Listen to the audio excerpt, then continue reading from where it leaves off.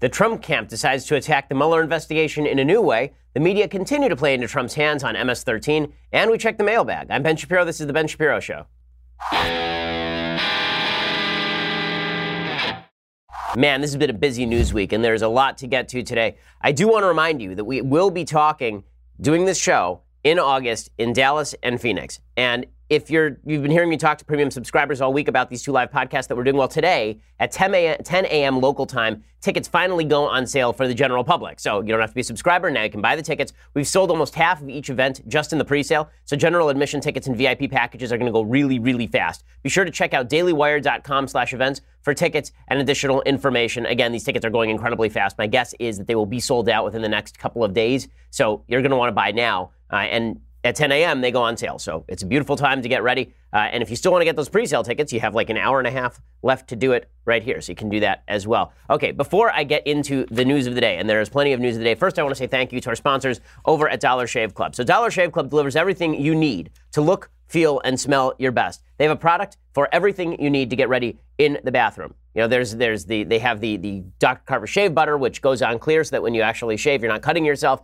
They have the body wash. They have the shampoo. They have the whole deal. Everything you need, Dollar Shave Club can provide it. Again, shampoo, conditioner, body wash, toothpaste, hair gel, even a butt wipe that will leave you feeling absolutely tingly clean. I'm a fan of their calming body cleanser. It actually smells really good. And all of your Dollar Shave Club products are made with top shelf ingredients that won't break your budget, and you will feel the difference. Here's a great way to try a bunch of these products. You just try them. For $5, you can get their Daily Essentials starter set. It comes with body cleanser, one wipe Charlie's, their amazing butt wipes, their world famous shave butter, and their best razor, the 6-blade Executive. And then you keep the blades coming for a few bucks more every month. So you don't have to worry about running out to the store because you have only a bunch of dull blades. Add in shampoo, toothpaste, anything else you need for the bathroom. This also allows you to avoid going to the drugstore at all so that your significant other cannot pile you up with other things you need to buy at the drugstore. Just avoid it. Instead, go to dollarshaveclub.com/Ben, dollarshaveclub.com/Ben. When you do that, you get that special deal for $5. You get their Daily Essentials starter kit, dollarshaveclub.com/Ben. Use that /Ben so they know that we sent you.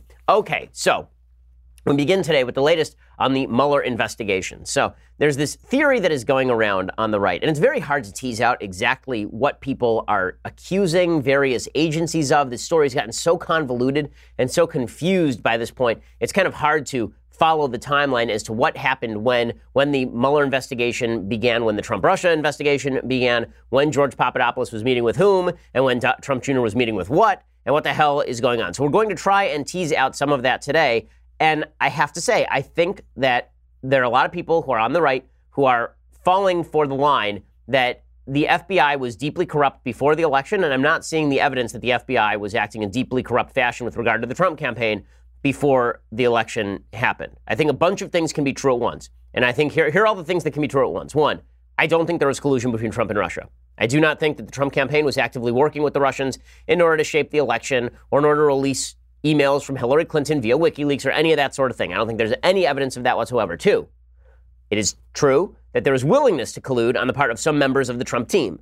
That's pretty obvious at this point. Donald Trump Jr. had a meeting at Trump Tower with Natalia Veselnitskaya, who was a Russian cutout, who was apparently going to give him, according to Rob Goldstone, a former Trump publicist, was going to give the Trump campaign a bunch of material on Hillary Clinton. That material never materialized, but Veselnitskaya did meet at Trump Tower with Donald Trump Jr., and then Trump Jr. released, as you recall, on Twitter, a bunch of emails saying that between him and Goldstone talking about how he was excited that the Russians wanted to back his dad in the presidential campaign. Now, willingness to collude is not actually a crime. Right? Being willing to do something isn't a crime. If I'm willing to rob a bank, that is not the same thing as me taking an active step toward the robbing of the bank, which is what conspiracy would actually involve. And even then, conspiracy is a little bit difficult to prove. It's a notoriously difficult crime to prove in court. Okay, that's not what was happening here. What happened here was willingness, not quite the same thing. So point number one, there's no evidence of collusion. Point number two, there's pretty good evidence of willingness to collude by Donald Trump Jr. and also by George Papadopoulos, who is this low-level foreign policy aide to the Trump campaign, who all the way back in, I believe it was April of 2016, had a meeting with a professor in London who's actually from Malta, I guess, and was associated with the Russian government and had said to George Papadopoulos that the Russians had access to Hillary Clinton's emails. So that doesn't mean the emails passed hands, but Papadopoulos was willing to hear about it, and then he apparently bragged about it within the hearing of the Australian ambassador, who passed that information along to the FBI, which initiated part of the investigation against George Papadopoulos and attempts to get into the Trump campaign's business. Okay, so Those two things, again, no collusion, willingness to collude.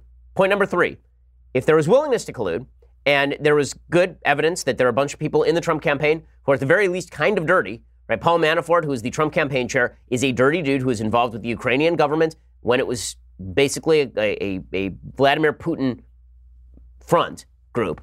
You know, Paul Manafort was involved. Carter Page had been suspected of being a Russian spy for a long time. George Papadopoulos, as I just mentioned, Trump Jr., as I just mentioned.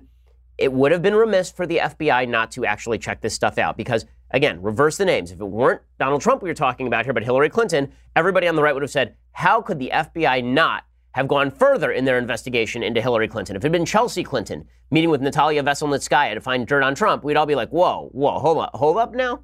Well, you're saying what? And the FBI didn't investigate? So the FBI's investigation could have been totally proper. Point number 4. Okay, all of these can be true at the same time. Point number 4. It is also true that all of the leaks of this information post-election are scurrilous, and those are corrupt. Okay, leaking out information that does not have confirmation, leaking out information in an attempt to implicate the Trump campaign for stuff it didn't do, all of that is corrupt stuff from Obama holdovers. A lot of that started happening immediately after the election. It passed all the way through up until February and March of 2017 when Trump was forced to fire Michael Flynn. All of that stuff, I think, is corrupt. So if there's corruption inside the FBI and the CIA, that corruption manifested itself not in the investigation itself. It manifested itself in the leaks of the investigation. Okay, so today, the big story that is being pushed by folks on the right is that it was the investigation itself, the stuff before the election, that was a real problem on the part of the FBI. So Andy McCarthy, a friend of mine and a very good lawyer, he makes the case over at National Review, and here's what he writes. He says, the youngins may not believe it, but back before it was known as classic rock, you couldn't play your Crossfire Hurricane on Spotify. You had to spin it. Fittingly, that is exactly what the New York Times has done in Wednesday's blockbuster report on the origins of the Trump-Russia probe, which was called Crossfire Hurricane. The quick take on the 4,100-word opus is that the gray lady buried the lead. Fair enough, you have to dig pretty deep to find that the FBI ran at least one government informant against the Trump campaign, and to note that the Times learned this because current and former officials leaked to reporters the same classified information about which days ago the Justice Department shrieked extortion when Congress asked for it. So Congress has asked for all the material as to what sort of spying activities were going on with regard to the Trump campaign, and the Justice Department has said, no, we're not going to turn all of that over because it would implicate an informant. It would put his life at risk, for example. And so McCarthy's saying, well, then why are you leaking all that stuff to the press about what the informant knew and who kind of information about who he was, sort of? That's a fair point by McCarthy. Then he gets to the point that I don't think is quite as good. He says, that's not even the most important of the buried leads. What the Times story makes explicit with studious understatement is that the Obama administration used its counterintelligence powers to investigate the opposition party's presidential campaign. There is no criminal predicate to justify an investigation of any Trump campaign official, so the FBI did not open a criminal investigation. Instead, the Bureau opened a counterintelligence investigation and hoped that evidence of crimes committed by Trump officials would emerge. But it is an abuse of power to use counterintelligence powers, including spying and electronic surveillance, to conduct what is actually a criminal investigation. Okay, well, first of all, it depends how they were using these counterintelligence measures. You'd have to make the case that what the FBI was doing was actually illegal unless they had, for example, a criminal warrant. And I'm not seeing any evidence of that. So one of the accusations that the New York Times makes is that the FBI had an informant inside the Trump campaign. Well, that informant could have been somebody who was working for the Trump campaign and went to the FBI. It could have been somebody the FBI approached to go and talk to the Trump campaign. It is not illegal for the FBI to do this. This sort of stuff happens regularly in all sorts of investigations. Right? Brad Heath, who is an investigative reporter for USA Today who covers law and justice, he says, I'm puzzled by the argument that the use of an informant taints an investigation. Informants are a ridiculously common part of law enforcement investigations, often at a very early stage. The FBI's Domestic Operations Guide authorizes agents to use informants even when they're conducting assessments, which don't require the factual predicate of a formal investigation. There are lots of reasons to be skeptical of how the government uses informants. One ATF informant testified that to get targets for a sting, he basically went up to people on the street and asked if they wanted to do drug robberies. There were guys in Atlanta who were paying other people for information so they could proffer it to the feds to get a sentence reduction. Courts have more or less said that none of this is a valid basis to get a case thrown out. So even when informants are super sketchy, you can't get a case thrown out. There's also not a clear line, at least not in law, according to Brad Heath, that separates what techniques are okay in investigations of politicians compared to, say, drug dealers. And you see informants in those cases, too. The Uranium One case had an informant. The Senator Menendez case had an informant. But if using an informant does taint an investigation, argues Brad Heath, to the point, as Giuliani suggested, that it might have to be shut down, that would implicate a lot of federal cases. And again, even with counterintelligence, it's not clear to me that a counterintelligence investigation can't use an informant in order to garner more information. So in other words, if this was not initiated for stupid reasons, if this was initiated because there's a piece of intelligence that went to the FBI, that George Papadopoulos had been meeting with a guy who was offering him all sorts of information from Russia, and then they initiated an investigation, and there was an informant, I still am not sure why this is suddenly such a terrible thing. Now, a lot of this is being used to say that Trump was right when he said that Trump Tower was wiretapped. Okay, Trump Tower was not wiretapped. That was wrong. But if what Trump was saying is my campaign was surveilled by the FBI, that obviously was true. But that doesn't answer the question as to whether his campaign should have been surveilled by the FBI or whether people in his campaign should have been under FBI investigation.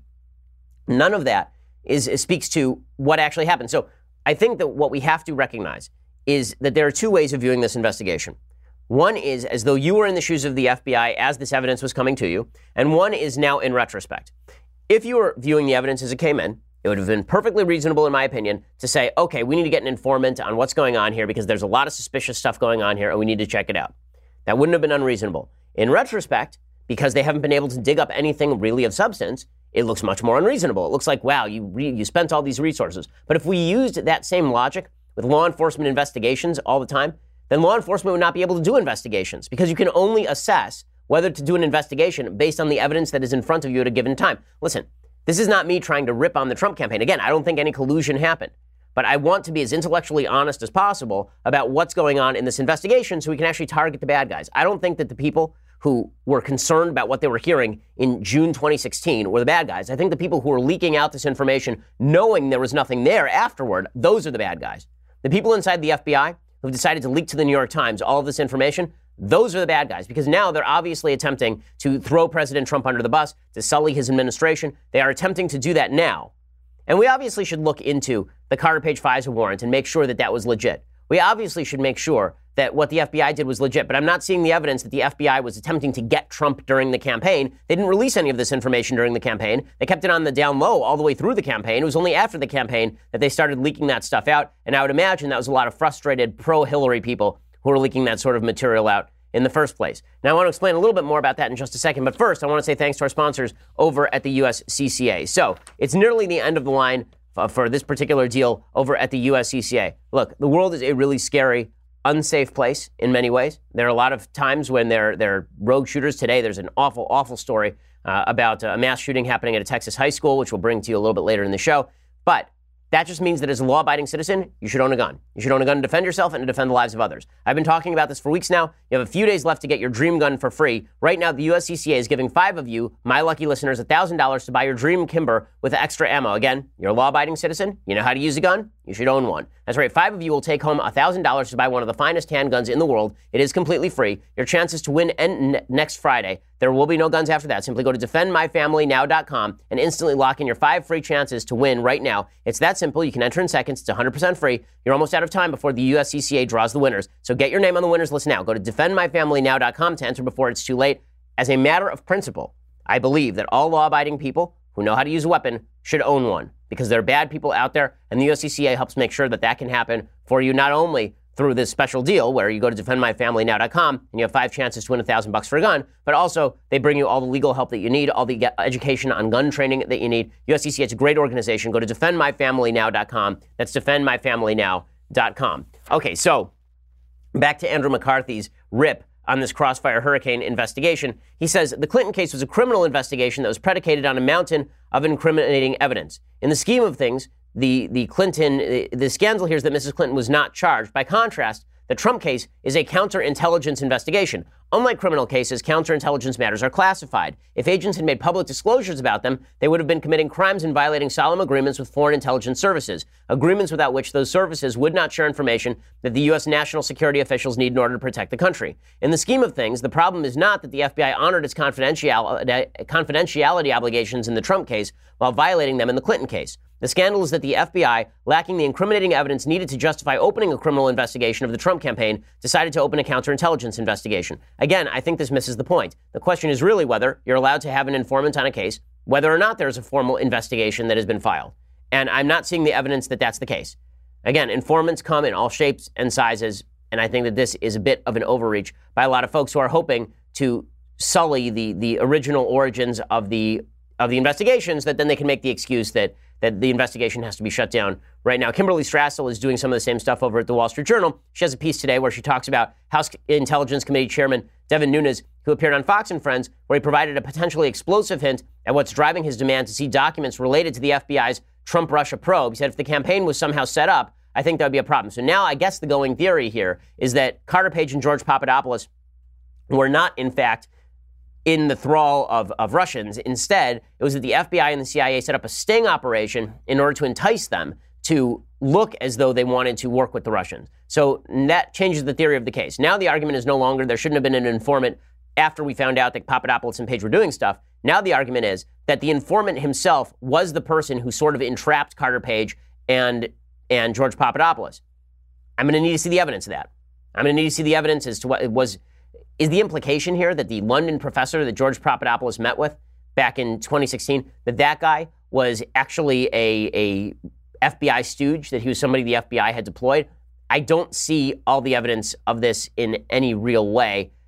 I'm going to wait for all the evidence to come out. Maybe that happens. Maybe that's the case. Maybe that's what happened. But I'm going to need to see a little bit more than has been provided to me thus far if I'm to buy that the FBI was setting Trump up in some way. And again, if they were setting Trump up in some way, wouldn't you imagine they would have leaked all this information a little bit earlier? It doesn't make a lot of sense to me. Okay, meanwhile, this is an insane story. So there's a guy named Meek Mill. I've never heard of Meek Mill. I'm sure people in this room who are not me have heard of Meek Mill. Meek Mill is apparently a rapper of some sort. And Meek Mill was supposed to visit the White House on Friday. He was supposed to visit the White House because the White House is doing criminal justice reform. So they have a big meeting today, criminal justice reform. They're going to talk about changing prison sentences and rehabilitation plans. This is something that a lot of libertarians are in favor of. And there are also a lot of members of sort of the Black Lives Matter community who are in favor of it. I'm torn on criminal justice reform. I think that marijuana, for example, should be decriminalized. But I'm not in favor of lowering sentences and releasing prisoners back into society more easily. I'm very much of the opinion that it was stronger prison sentences in the first place that led to the massive decline in crime that happened between 1994 and 2015. I think that releasing people back onto the streets is a bad idea. We've done it here in California, and it's been a giant fail. In California, what you've seen instead is a massive uptick in crime based on the release of criminals back into the general society. So it depends what criminal justice reform looks like. In any case, there are a lot of people who think that the criminal justice system ought to be reformed, and the White House is among those people. So this guy, Meek Mill, was supposed to visit the White House to take part in a panel that was to include, I guess, Vice President Mike Pence and Jared Kushner and Van Jones, who is obviously very much to the left. They're bringing people who are right and left, black and white, to talk about these issues, which is what they should do if they're going to discuss these issues. Well, Meek Mill was supposed to go, and then he bailed. He bailed because, according to TMZ, Jay-Z called him up and convinced him otherwise. So according to Bossip.com, I never heard of him, they said that reports were released that Meek agreed to travel to 1600 Pennsylvania Avenue to discuss prison reform because Trump is currently hosting a prison reform summit. Participants in attendance are said to include members of Congress, various activists, and people who have become victims of the system. But it looks like Meek isn't going to make it to the event, and that's all due to words of wisdom from Hav. I guess Hav is Jay-Z? Is that okay? Okay, TMZ reports that Jay-Z called the Philadelphia native on Thursday night and made his stance clear. Meeting with Trump would be nothing but problematic for both his image and the cause he's fighting for. Apparently, other high-profile celebs and friends also called Meek and voiced serious concerns about his attendance. Meek listened to the advice from his peers and decided not to attend after all. Okay, so here's the problem. For 8 years, everybody in the Black Lives Matter movement was suggesting the law enforcement system is biased and that criminal justice reform had to be pursued. And now Donald Trump's going to do that. And you're not going to go meet with him?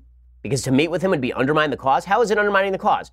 No Democratic House of Representatives. Let's say the Democrats win the election in 2018. Let's say that they win back the House. They probably won't win back the Senate. You think criminal justice reform is going to get done with Nancy Pelosi as the head? Not a shot. Because she's going to put a bunch of deal killers in that bill. It's not going to happen. The only way criminal justice reform gets done with Trump as president is right now with a bunch of Republicans in the House and a bunch of Republicans in the Senate and President Trump in the White House. If you want a deal, you need to talk to the guy who's capable of making the deal. It is that simple. But Jay-Z doesn't want the image of a bunch of black people meeting with Trump because it might make Trump seem not as racist to the press. That's really what this is about. So Meek gave a statement to TMZ. He said, I was originally scheduled to be part of the panel on prison reform at the White House to help shed light on the issues within the system. Unfortunately, the focus turned to the president and myself, which concerned me that it might take away from creating a positive result from today's discussions. Well, no, the whole point here was that President Trump wanted to meet with leaders in the black community, left and right, so that they could have a broad-ranging discussion and hopefully come to some sort of consensus on the issue. There's no way to come to consensus on the issue if you won't attend the meeting. And what do you expect Trump to do at that point? I mean, frankly, I'm confused by this, but this is why the entire Kanye West saga of the last few weeks actually matters. Because when Kanye West said, listen, I'm not going to listen to you guys. If I feel like meeting with Trump, I'll meet with Trump. If I feel like wearing a MAGA hat, I'll wear a MAGA hat.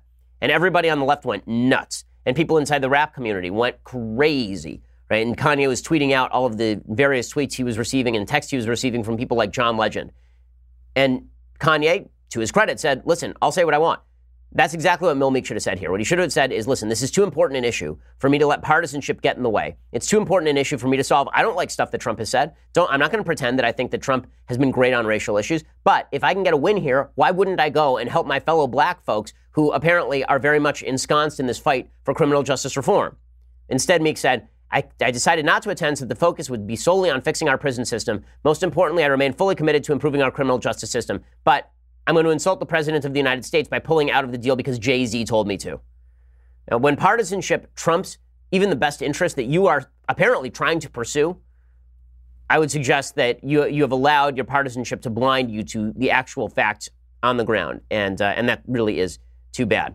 Okay, in just a second, I want to talk a little bit about the magic power that President Trump has. He actually does have a magic power, and I want to talk about his magic power in just a second. First, I want to say thanks to our sponsors over at Lending Club. So Lending Club gives you access to low rates on loans up to $40,000 for almost any purpose, right? You have a debt problem with your credit cards and you need a loan to help carry you through that debt problem. Well, that's what Lending Club is for. You need to finance a major purchase. You need to finally make some home improvements. Lending Club is there for you. It's easier than going to a bank. They offer lower rates than high-interest credit cards. So go to lendingclub.com, enter how much money you need, and see if you are improved in minutes. And then you can pick the offer that's right for you. The money can actually be in your account in just a matter of days. It is indeed that simple. For more than 10 years, Lending Club has helped millions of people with over $31 billion in loans. So take charge of your finances with Lending Club. All you have to do is go to lendingclub.com/Ben. I've checked it out. It's really easy. It's really user-friendly.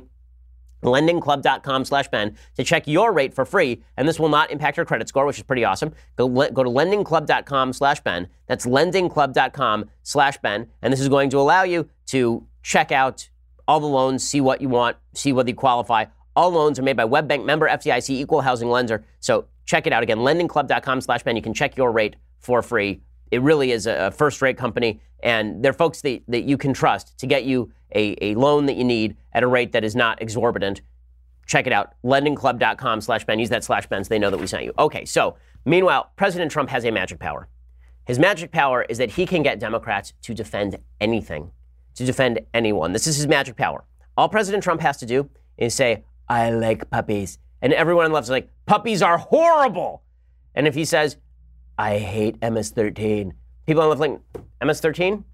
You know, let's give him a second shot, MS-13. You know, sure, their slogan's actually rape, steal, control, but let's give him a second shot. I mean, Trump doesn't like them.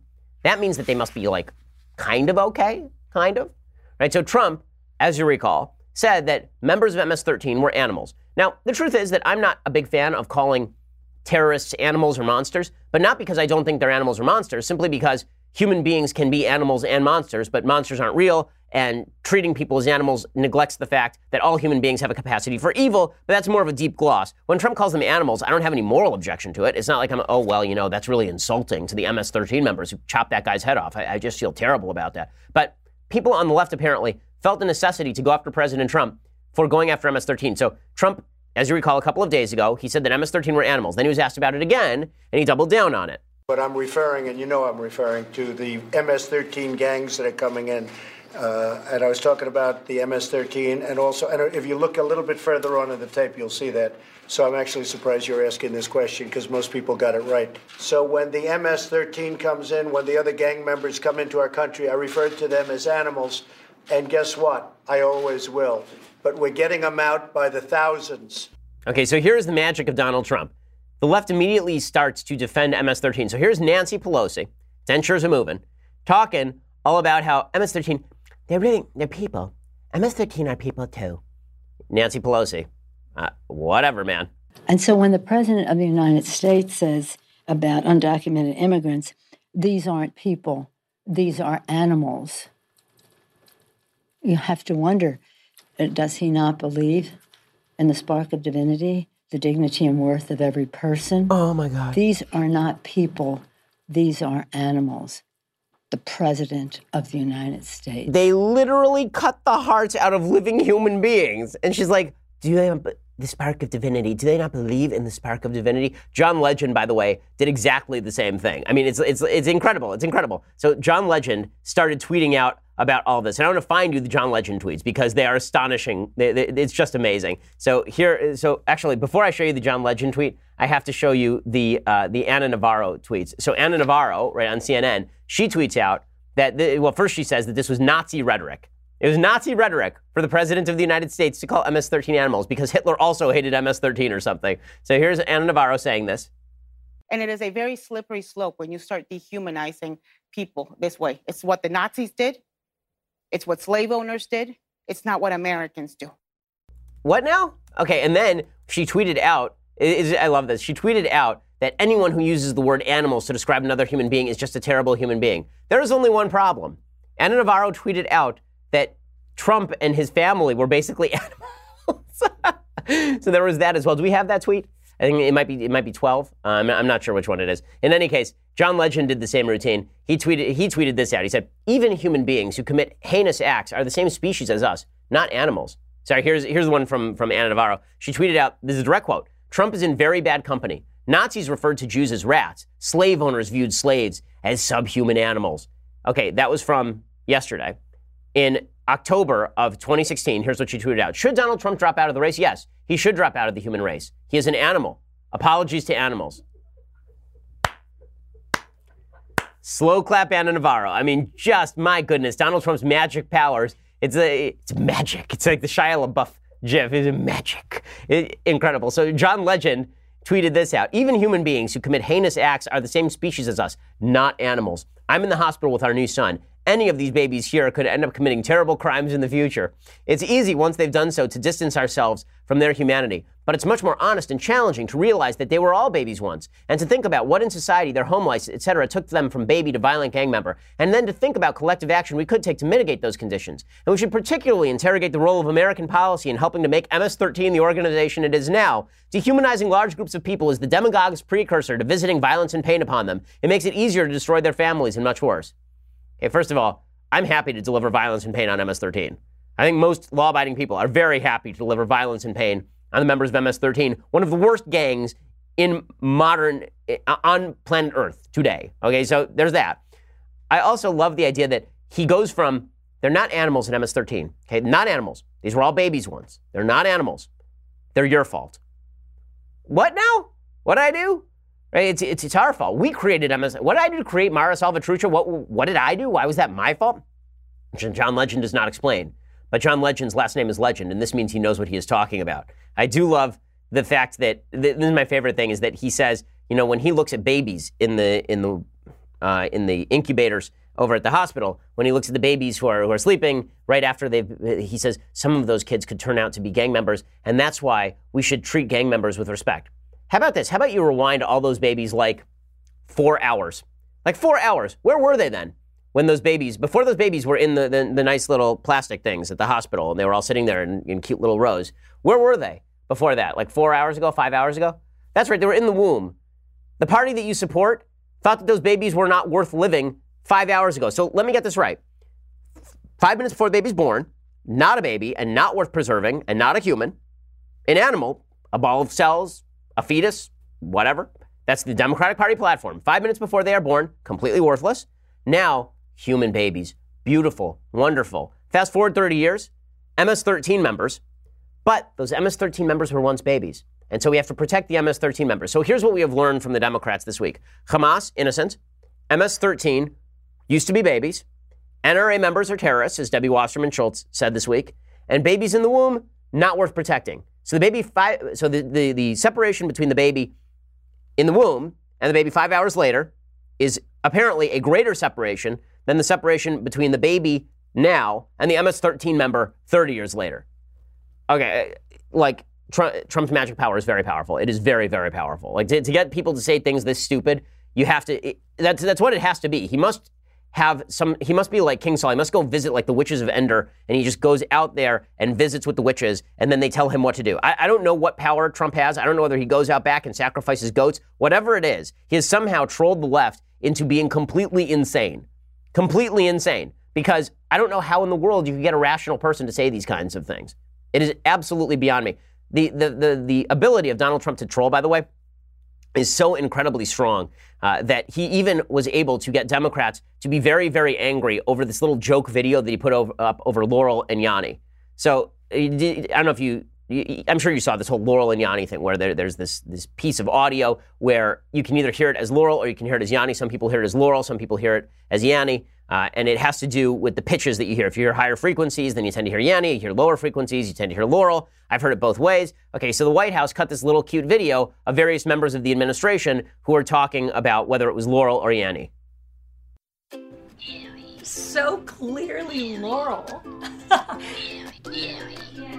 It's Laurel. Definitely Laurel. It's Laurel. But I could deflect and divert to Yanni if you need me to. Sarah, it's been reported that you hear Laurel. How do you respond? Clearly you're getting your information from CNN because that's fake news. All I hear is Yanni. Oh man, that's Laurel. Laurel. It's Laurel, America. Definitely hashtag Laurel. Who's Yanni? I hear Kofefi. Okay, so that's funny stuff. Look at the comments underneath this video from President Trump on Twitter, and it's all like, why aren't you going out there and saving babies, President Trump? Why do you hate children, President Trump? How could you possibly be spending the 7 minutes it took to put together this video, President Trump, not focusing on the real issues in the world, like global warming? It's like, guys, he's made you guys crazy. I'm sorry. He's made you utterly insane because you're now defending MS-13. Like, what are you doing?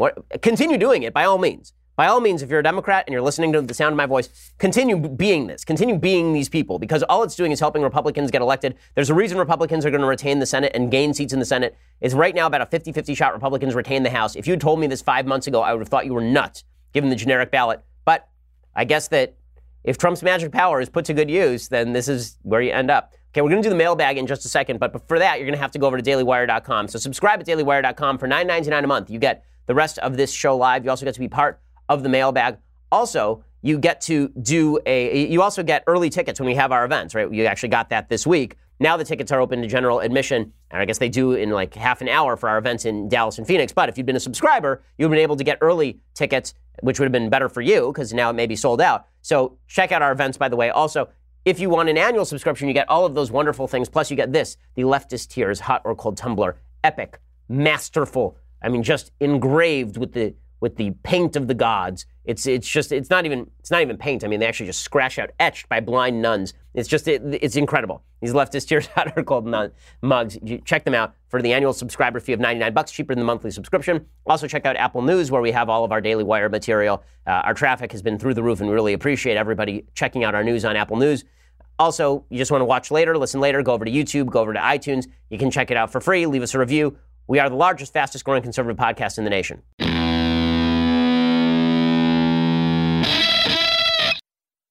Okay, so meanwhile, let's go to the mailbag. Let's just jump right into the mailbag because there are a lot of good questions. All right, so Carl says, hey, Ben, can you recommend a good book or two, not too lengthy, that serves as a good primer for the history of Israel up until at least the 2006 election in Gaza? I feel like my historical knowledge here is lacking. Thanks, Carl. So the one that I always recommend is there's a great book by a guy named Mitchell Bard called Myths and Facts About Israel. And it's about 400 pages, but it's really user-friendly because it's not, you trying to swallow enormous sums of information at a time. Instead, it's broken down by topic. So he gives you a myth, and then he gives you a fact about Israel, and it's really, really useful. Joshua says, hi, Ben, big fan. Do you ever worry that your own bias clouds your objectivity on issues? For example, Israel and the Palestinians. Thanks, love the show. So, sure, yes. And I think when I was younger, it certainly clouded my objectivity on issues with regard to this particular issue especially. And that's why there are things that I've said about this issue that I regret, obviously. I mean, there's a column I wrote in 2002, I believe, when I was 18 years old, about transferring people from Judea and Samaria on the Gaza Strip and Israel internally outside of Israel. And then later I came out and I said I thought that column was immoral and wrong and I shouldn't have written it. I think that objectivity, look, there's no question that confirmation bias and feelings can cloud your objectivity. That said, this works both ways. And this week was not evidence of my objectivity being clouded. It was evidence of the media's objectivity being clouded because it is pretty obvious what was going on. Hamas was announcing it. I was just taking Hamas at their word. Folks in the media had decided that they were not going to take Hamas at their word. As I said yesterday, it was like watching that scene from Monty Python and the Holy Grail where the Black Knight is standing there and King Arthur is swiping off his limbs and he's going, merely a flesh wound. Well, that was the narrative. the media had this narrative. There were innocent people on the Gaza-Hamas border. It was a bunch of people who had nothing to do with Hamas. It was Israel indiscriminately shooting. And then Hamas comes out, and like King Arthur, they're swiping off parts of the narrative. No, it was a bunch of terrorists. And we decided to do that on purpose. And we hide them behind children. And 50 of the 62 people who died were Hamas members, another 3 were Islamic Jihad members. And the media's like, nope, don't believe you. Sorry, don't believe you. So who's more biased here? Me for believing Hamas, or the media for ignoring both the Israelis and Hamas and coming up with their own narrative that makes no sense and has nothing to do with the facts on the ground? Okay, Carl says, let's see, Carl. Steven says, hey, Ben, huge fan. When do you think the Mueller investigation will end? Also, it was great seeing your speech at Clemson back in 2016. Well, thank you for coming to the speech at Clemson. That was really fun. As far as when the Mueller investigation is going to end, who the hell knows? I mean, these investigations go on for years at a time. The Whitewater investigation, which eventually ended with the Lewinsky stuff, believe it or not. The Whitewater investigation was 6 years long. It started in 1994, went all the way to 2000, I believe. The Watergate investigation was 2.5 years long. So this thing could go on for quite a while. My guess is they're going to try and wrap it up by the end of this year. But again, I don't have any specialized information to give you there. Andrew says, I'm a student at SUNY Purchase, which is rated the #1 liberal school in New York State. Last semester, I started up a Young Republicans Club, which hasn't been very popular on campus. Shocker. The school is very opposed to having conservative speakers. The dean of education even called conservatives heartless, which means that he is brainless. So how should I go about trying to get speakers at my school? Love you. I think you're inspirational. Well, thanks, Sandra. I appreciate it. The way you should get speakers at your school is to ignore what the administration says, to put in an application the same way as everybody else, and then if they reject it on the grounds of ideological bias, then you come to YAF, Young America's Foundation, who I work with for our campus lectures. You go to the Alliance Defending Freedom, and you have them sue the school. I mean, really, if they are rejecting people on the basis of the perspective they're purporting to offer, that is a violation of First Amendment freedoms. You go to a public school, that's illegal. Adam says, hey, Ben, I appreciate what you do for America. I love to debate. It's one of my favorite pastimes. Do you see any value in debating politics and social issues on social media, or is it just a waste of time? It depends. Here's my view on debating. It depends on your audience. So there are people who you're talking with, and you're having a normal discussion, normal conversation. And it's not really a debate. It's more of just a conversation. Sometimes that's useful. Sometimes you learn something from them. They learn something from you. You have a good interchange of ideas. Sometimes you're doing it in front of an audience. And in that case, it depends on what you want the audience to learn. So Sam Harris and I had a really nice kind of discussion/debate on religion and free will and all this sort of stuff on his show. He was kind enough to have me on his show. We're going to have him on the Sunday special as well. We did it up in San Francisco. It was really cordial. It was really nice because that's how Sam is when he's dealing with people who disagree. He's cordial and he's nice. Now, you'll see in the Thug Life videos, there are times when people are not quite so cordial and not quite so nice. And then my obligation in debate is to destroy them in front of as many people as possible, really to destroy their arguments in front of as many human beings as possible, and to do so in as brutal a fashion as is necessary. So you have to kind of gauge what the purpose of a given conversation is in debate. Crystal says, Ben, do you ever wear yarmulkes in other colors besides black? Are there holidays that call for specific colors? So there's nothing religiously that says you have to wear a yarmulke that is black or not black. There are gradations, actually. It's really interesting. Just like in every aspect of human life, once you get into the nitty-gritty of any particular custom, it turns out there are all sorts of gradations to the custom. So at my wedding, I wore a white kippah, actually. And maybe the last time I wore a white kippah. There's been discussion in the office as to whether I should wear a yarmulke of a different color. It'd be like a horse of a different color from Wizard of Oz, who just changed randomly. But there are gradations in the type of kippah you wear. So I wear a knit kippah. Right? I wear one that is knitted out of, I assume that it's wool or something. And there are also velvet kippot. Believe it or not, in the Orthodox community, you can tell somebody's philosophy by the kind of kippah they wear. So if you wear a velvet kippah, this tends to mean that you are more black hat. Being black hat, right, wearing a black hat, another physical indicator, is an indicator that you are less ensconced with sort of the modern world and more ensconced with a more strict interpretation of Torah. I think that would be fair to say. It means black hat is considered sort of more orthodox. I'm modern orthodox. I go to a black hat minyan, which means I interact with people who are black hat all the time. But people divide themselves in a bunch of ways depending on the kind of kippah that they wear. In Israel, if you're kippah sruga, right, which is a knitted kippah, that means that you probably served in the military and you're in favor of people serving in the military. If you were a velvet kippah, then the chances are that you're probably less in favor of people serving in the military, although even there are some soft boundaries. So I know you didn't want that level of specificity. You got it anyway. Jordan says, Ben, what is your opinion on the Supreme Court's decision to allow states to legalize sports betting? Looking forward to seeing you live in Dallas. Well, Jordan, I'm glad that you bought a ticket. I look forward to seeing you there too as well. And everybody should buy a ticket. It's going to be a blast. My opinion on the Supreme Court decision is that states, of course, should be able to decide whatever they want on sports betting. I don't know what the hell the federal government has to do with sports betting. I don't think the federal government should have anything to do with sports betting. I don't think the federal government should have anything to do with sports. I don't think the federal government should have anything to do with nearly anything.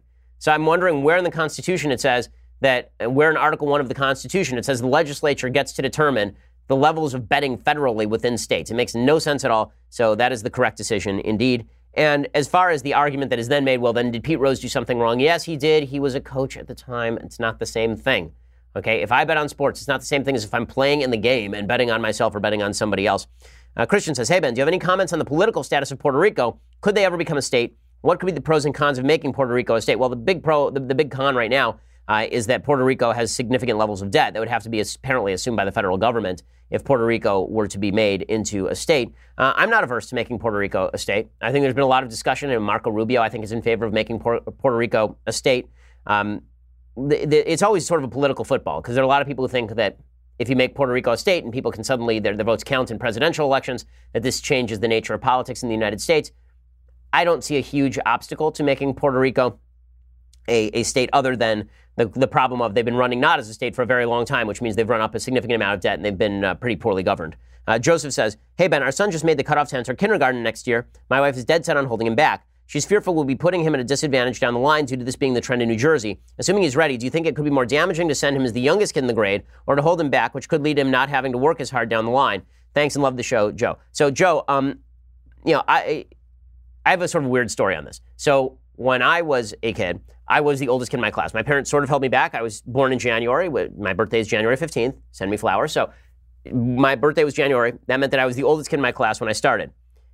I skipped third, I skipped ninth. So I skipped a couple of grades. So by the time I was done, I was definitely the youngest kid in my class by a fair bit.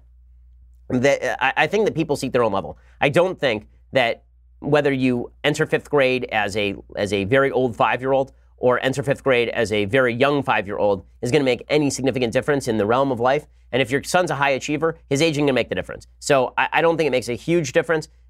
I would tend toward the idea, we're having to make this decision right now actually with my daughter. I would tend toward the idea of putting your kid in school early if it means they're more challenged. I think challenging kids is good. And I think that a lot of the fears about, they're going to be the youngest kid in the class and be bullied. At 5, that's not really a concern. At 10, that's a concern. 10-year-old kids are just terrors. And once kids hit like 7, 8, 9, but basically between the time they are 7 and the time they are 17, kids are just very, very difficult human beings. But when they're 5, I don't think it's going to make much of a difference. Nicholas says, what do you think are the most important issues that the United States faces in both foreign and domestic policy?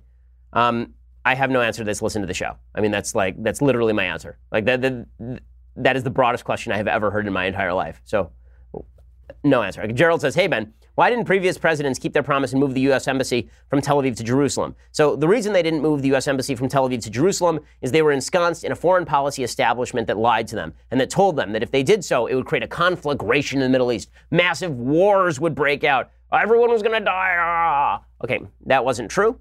Okay, the basis for that was that there was an intifada, meaning an uprising, a violent terrorist uprising in 2001 when Ariel Sharon, who was almost prime minister of Israel, who was elected very shortly thereafter, went up on the Temple Mount. It was actually 2000. Went up on the Temple Mount, and there was a riot that turned into a quasi-war in the Middle East. And so the idea was if we moved the embassy, then we would be creating all sorts of chaos. To be fair to those other presidents, the situation on the ground is not quite the same as the situation is now. Thanks to President Obama making nice with Iran, that has pushed all of these other countries into a position where they have to ally with Israel in order to counter Iran. So is it possible that if the embassy had been moved 20 years ago, there would have been actual activity on the Arab street? Sure. Is it also possible that nothing would have happened? Sure. But bottom line is, I think it should have been done for moral reasons regardless, because failing to recognize truth, I think, is generally a large mistake. Noah says, hey, Ben, I'm a huge fan of yours. I may disagree with you on some things, but I appreciate how intellectually honest your approach is. I also take your opinion on family values to heart. With that being said, that has been troubling me. I'd love to hear your thoughts on. I used to be an atheist. Now I'm more of an agnostic deist, but my values fall strongly in line with Jewish Christian teachings. This makes dating difficult since most people who are non-Christian tend to have liberal values, so naturally I am interested in dating a Christian. But few Christians want to be unevenly yoked with a non-Christian. I remember what you said about pursuing relationships with people who share your values in reference to why interfaith relationships don't typically work. But how would you work that for someone like me? I really do want to have a family one day, but don't realistically ever see myself becoming a Christian. Do you have any advice? Well, first of all, I think there are a lot of people who are like you. No, I think there are a fair number of people who listen to me, listen to Jordan Peterson, listen to people who believe in the value of the Judeo-Christian heritage, but aren't necessarily totally on board with the miraculous events surrounding Jesus or the miraculous events surrounding Sinai, for example. That said, I think the big question when it comes to your religious beliefs is how are you going to raise your kids? How are you going to raise your kids? It is very difficult to raise your kids outside of a religious system. Religious systems work. They allow your kid to believe in something that is more important and something higher, and allow your child to identify a narrative that makes that story true. This is why, if you were dating a Christian, you said, listen, I have my personal struggles with believing in the divinity of Jesus Christ, for example. But when it comes to our children, I want our kids to learn about the divinity of Jesus Christ because I believe that that divinity is important to understanding the development of the Western world and a set of Judeo-Christian values. And then when they become an adult, they can make a decision about what they actually want to believe.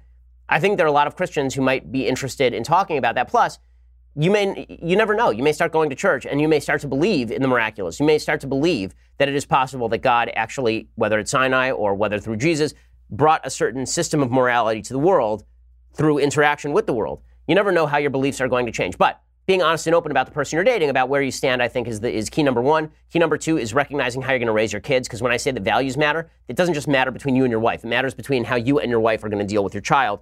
And bottom line is, if you're trying to date people who are not comfortable with you, it's not going to be a comfortable dating or marriage experience anyway. But I do think that there are people out there who believe what you believe and are going to respect that perspective. Okay, so should we do things I like and things I hate? I think that we don't even have any things I like or things I hate today. You know what? Everything's fine. Everything's okay. You know, we're just gonna go into the weekend, enjoy ourselves. We will be back here on Monday. We'll have all the latest for you then. I'm Ben Shapiro. This is the Ben Shapiro Show. The Ben Shapiro Show is produced by Senya Villarreal, executive producer Jeremy Boring, senior producer Jonathan Hay. Our supervising producer is Mathis Glover, and our technical producer is Austin Stevens. Edited by Alex Zingaro. Audio is mixed by Mike Caramina. Hair and makeup is by Jesua Alvera. The Ben Shapiro Show is a Daily Wire Forward Publishing production. Copyright Forward Publishing 2018. We'll get to more on this in just 1 second. First, Pure Talk believes in American values, and that free should mean, like free. So when you switch to Pure Talk today, you'll get a free Samsung 5G smartphone. There's no foreign line requirement, no activation fee, just a free Samsung that's built to last with a rugged screen, quick charging battery, and top-tier data security. Qualifying plans start at just $35 a month for unlimited talk, text, 15 gigs of data, and a mobile hotspot. Pure Talk gives you phenomenal coverage on America's most dependable 5G network. It's the same coverage you know and love, but for half the price of the other guys. The average family saves almost $1,000 a year. So I challenge you to choose a company that actually doesn't hate your guts and shares your values. Let Pure Talk's expert U.S. customer service team help you make the switch today. Go to puretalk.com/Shapiro to claim your eligibility for your free brand new Samsung 5G smartphone and start saving on wireless today. Again, go to puretalk.com/Shapiro to switch to my cell phone company. I've been using them for years. They're fantastic. You'll love them as well. Go to puretalk.com/Shapiro and claim your eligibility on that free brand new Samsung 5G smartphone. Start saving.